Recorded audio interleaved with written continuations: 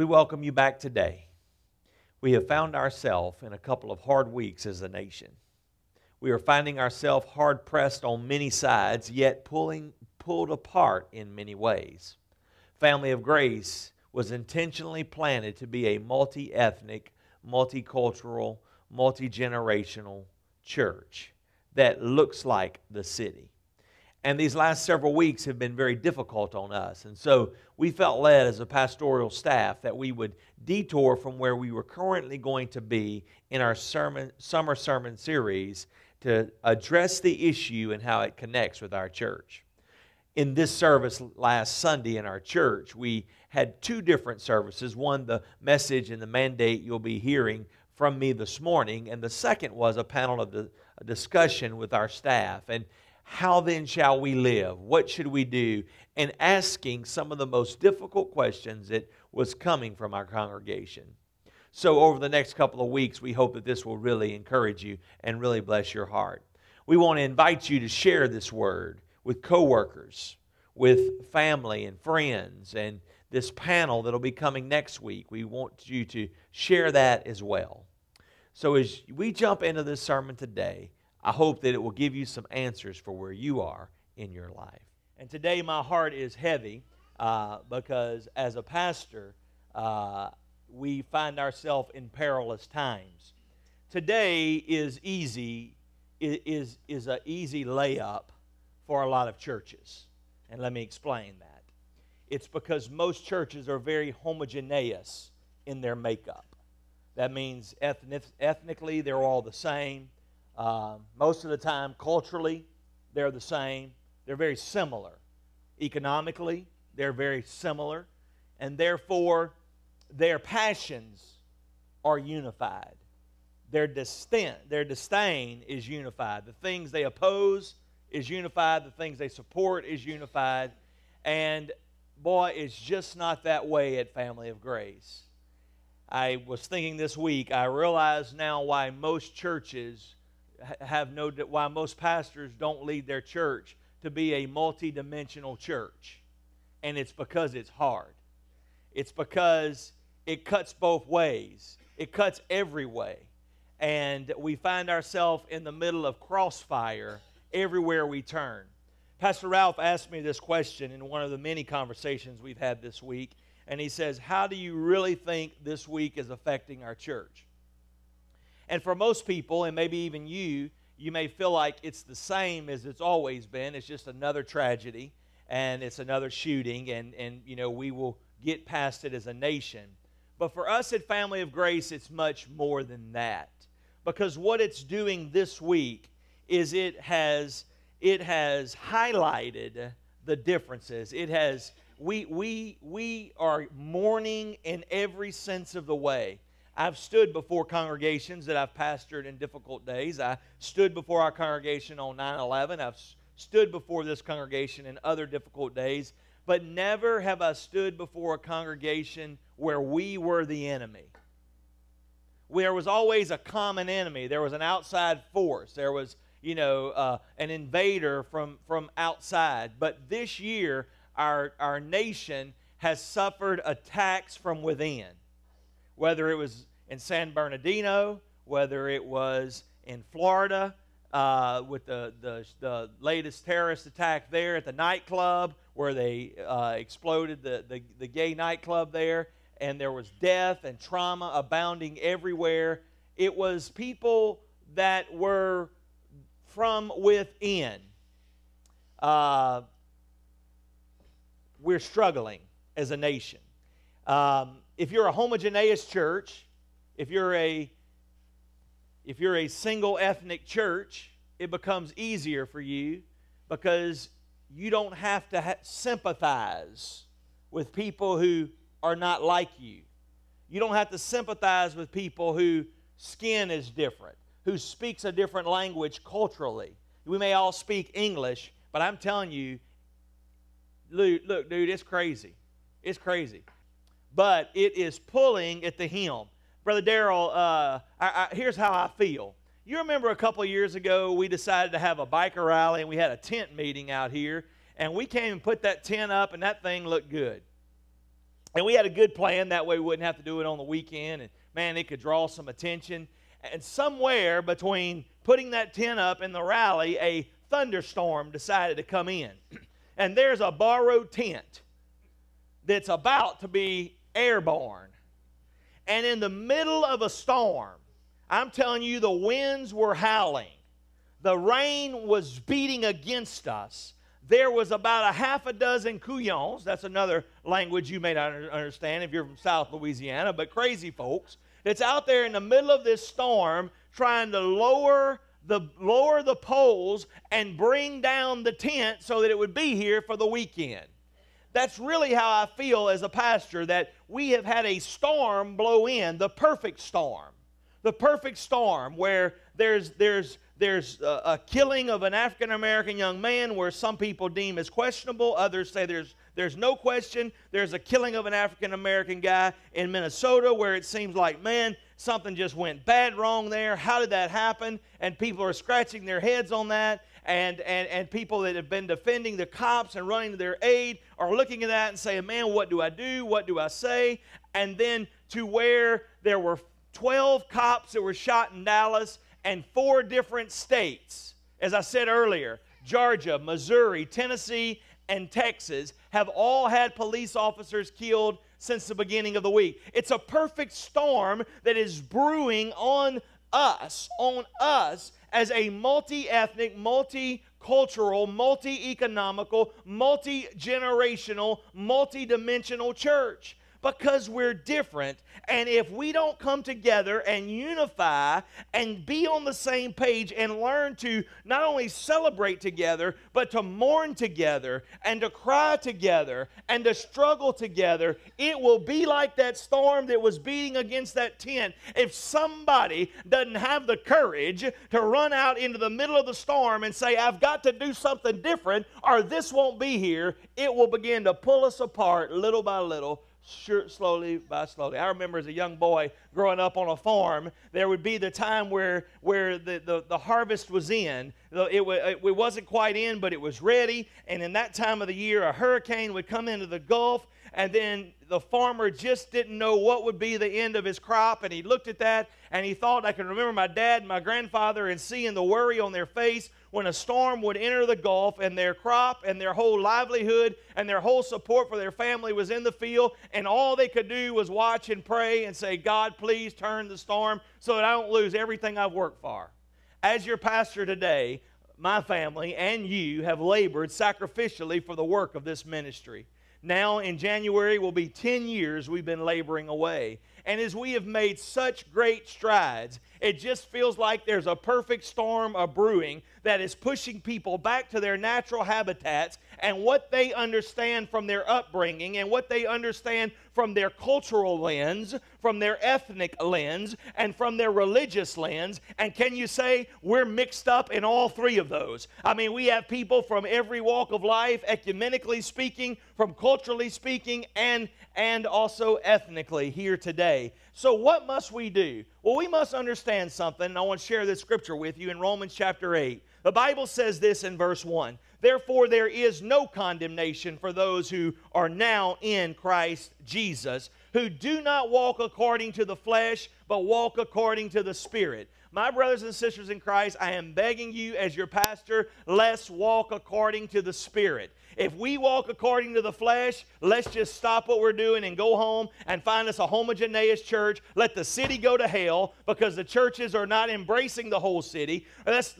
We have got to come together or it will pull us apart. And the only way we can come together is to walk according to the Spirit. The Spirit, the Spirit, the Spirit. Only the Spirit can get us through this. Only the Holy Spirit can lead us through the valley of despair. And as we do this, we understand that if we walk according to the Spirit, we won't fulfill the lust of the flesh. Now, if you go with me over to verse 18, here's what it says. For I consider that the suffering of the present time are not worthy to be compared with the glory that will be revealed in us. Now here's one thing I want you to understand is that God uses trouble. God uses suffering. God uses pain. God uses despair to bring about victory. If you don't believe me, go back and look at what it says in Romans chapter 8 and verse 3. It says, "For what the law could not do, God did by sending his own Son in the likeness of the flesh,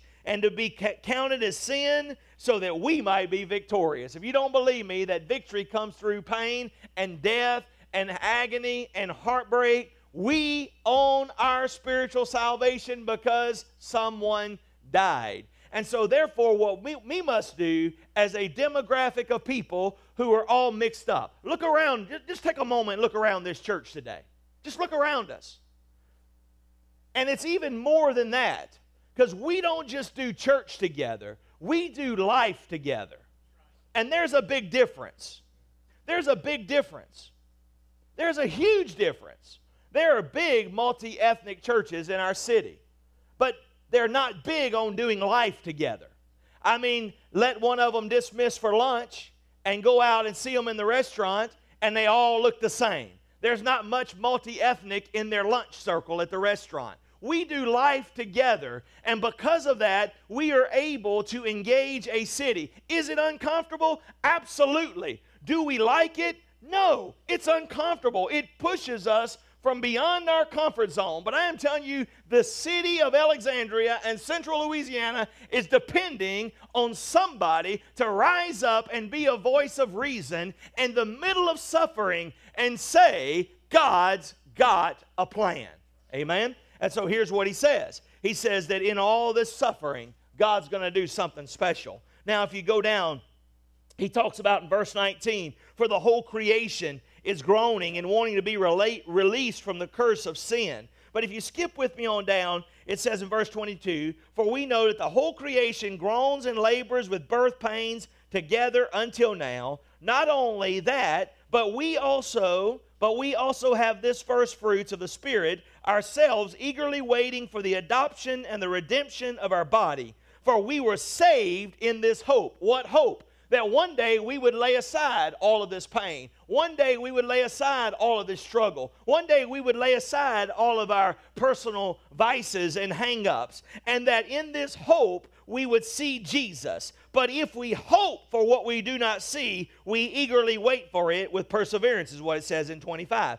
But likewise, in these moments, the Spirit also helps in our weakness. For when we do not know how to pray, the Spirit himself intercedes for us with groanings that cannot be understood. You don't know what to think about this week. You don't know how to pray about this week. Just shut yourself up in your prayer closet. Shut yourself up in your pickup or your Suburban or your convertible or your cubicle or your office and close the door and say, "God, I'm just going to groan a little bit because our nation is in trouble. Families are in trouble. Families are mourning. People are struggling, and we are being pulled apart, and begin to ask for God to intercede for us." Now, verse 27 says, "Now he who searches the heart knows what the mind and the Spirit is, because he lives to make intercession for the saints according to the will of God." Here's the good news in the midst of suffering. The good news in this conquest is that the Spirit is interceding for us. The good news is that Jesus Christ lives to make intercession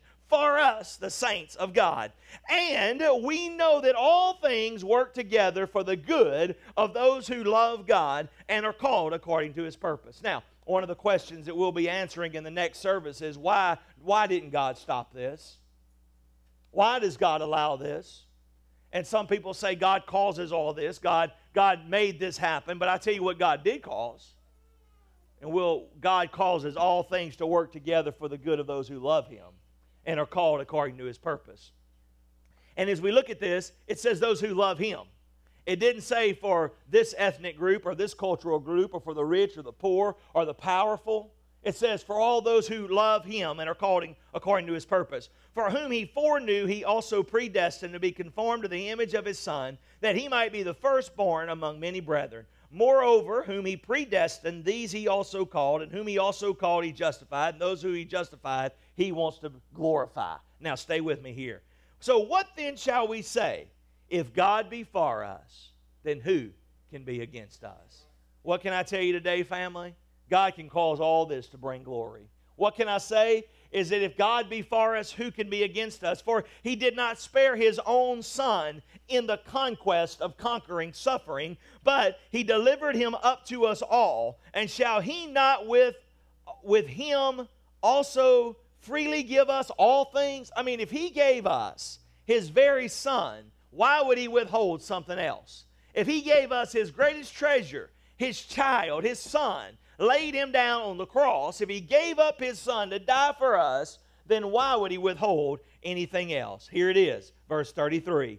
Who shall bring a charge against God's elect then? If it is God who justifies, who is he who condemns? It is also Christ who died, and furthermore is also risen, who even is at the right hand of God to make intercession. Here's what I want you to understand today. He is at the right hand. The Spirit intercedes for us with groanings that we cannot understand, to Jesus Christ, who is at the right hand of God the Father. If he's sitting at the right hand of God the Father, that means he's not in the grave. It's no longer occupied. He's risen from the dead, and we are living to do life and victory and walk in the power and the anointing because Jesus Christ ever lives to make intercession for you. What can be a good word in the midst of a week like this? You got the Holy Spirit praying when you can't pray, and you got Jesus translating to the Father the prayer of the saints of God. Now, as we look at this, here's what I want you to understand. So here's what he says. If the Holy Spirit is interceding for you, if in the middle of that God says, whatever is going on, I can work it for your good and for my good and for your good and for my glory, and if Jesus Christ is sitting at the right hand, I'm not making this up. It says right here, he is at the right hand of God. Now, we don't have to unpack the triunity of God, for it or against it. What we can do is say, the Scripture says, Jesus is sitting at the right hand of God, and leave that up to the mystery of faith and understanding that I didn't say it, Jesus did. And so in this dynamic, here's what he says. So what then shall separate us? If you've got these three things working for you, what shall separate us from the love of Christ? Shall tribulation, distress, persecution, famine, nakedness, peril, or sword? As it is written, for your sake we are killed all day long. I've read this scripture all week and it's haunted me because it's just been so real. As sheep being led to the slaughter. Wow. This scripture has haunted me this week. Now, let me tell you something, church. When Paul was writing this, there was a guy in charge called Nero who was killing every Christian he could get his hands on. And so when he was lining them up to be slaughtered, he had them in holding cells to use their bodies to burn them at night on the wall. That's the way he illuminated his gardens. Can you imagine being a Christian held up in a pen waiting to be set on fire while some pagan king rode his chariot around his garden at night by your light? And Paul writes this to that church that's experiencing that. And he says, yet in all things you're more than a conqueror through him who loved us. Let me tell you something today, church. We're going to talk about this a little bit in the next service. The only way we're going to be victorious is through him. Yeah, people quote this scripture out of context all the time. We're more than conquerors. We're more than conquerors. We're more than conquerors. Yes, we are. Through him. Through him. Apart from him, we can't conquer anything. For I am persuaded that neither death, nor life, nor angels, nor principalities, nor powers, nor anything in the present, nor anything to come, nor height or depth, or any other created thing shall be able to separate us from the love of God which is in Christ Jesus. I'm telling you, nothing can separate the love of God from us. And I'm telling you that God said, not your preacher, not your pastor, God said, I will cause all things to work together for the good of him who love those who love me. Remember a few weeks back, I actually used this scripture in the sermon dealing with the concept of divorce. And I told you that this was a scripture.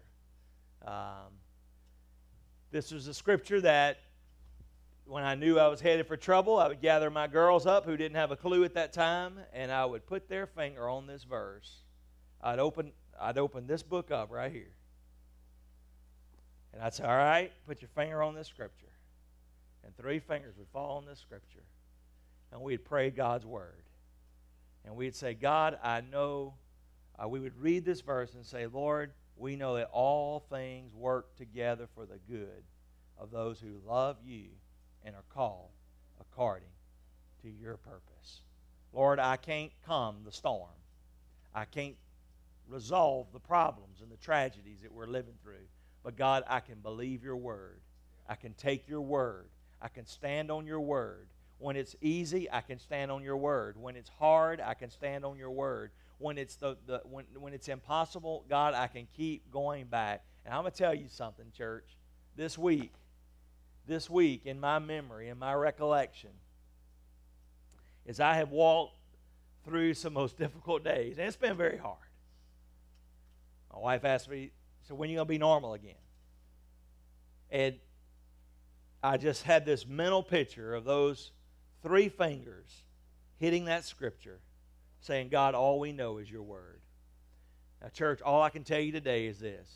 As your pastor, who's leading a diverse group of people, we can put our white fingers, we can put our black fingers, we can put our Hispanic fingers, we could put the Brazilian fingers, we could put all these different ethnic fingers on this scripture and bring them together for such a time as this and believe God for the miracle.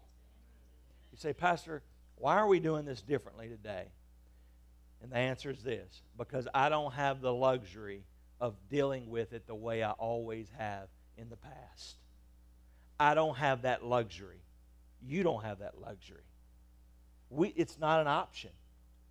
It's not an option, because we are feeling pain in every different demographic today. And we've got to get to the point that we love each other enough that we're saying, God, help us to walk by the Spirit. In Family of Grace Church, that we walk by the Spirit. That we walk by the Spirit. That we walk by the Spirit. And when we want to walk by the flesh, we have somebody coming beside us saying, hey, it's okay that that's how your flesh feels, but let's walk by the Spirit. Let's walk by the Spirit. Don't retreat. Don't retreat. Don't go back to your corner. Don't go back to what you knew when it was safe. Because right now it'd be easier to say, whoo, this preacher's nuts. I've been telling you, honey, he's nuts. We've been saying it all this time, he's nuts. Let's just go back. Let's go back. Let's go back. Let's go back. Let's go back. Let's go back. I was writing, Ashley and Brandon's been kidding me for quite some time. They're saying, Pastor, you ought to write this book on pastor and starting a multi-ethnic church. And I was actually thinking about this week, and I thought the first chapter would be what not to do.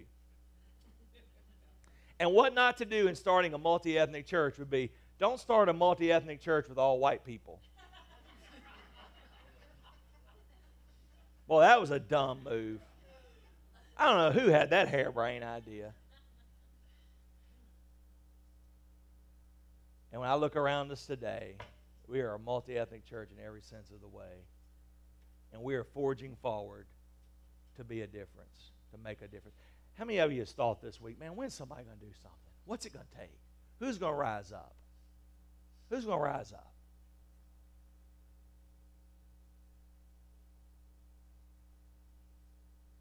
Here's the phrase that's been haunting me this week. When in the course of human events. How many of you ever heard that phrase? There comes a time that people must lay aside their political differences to unite around one cause.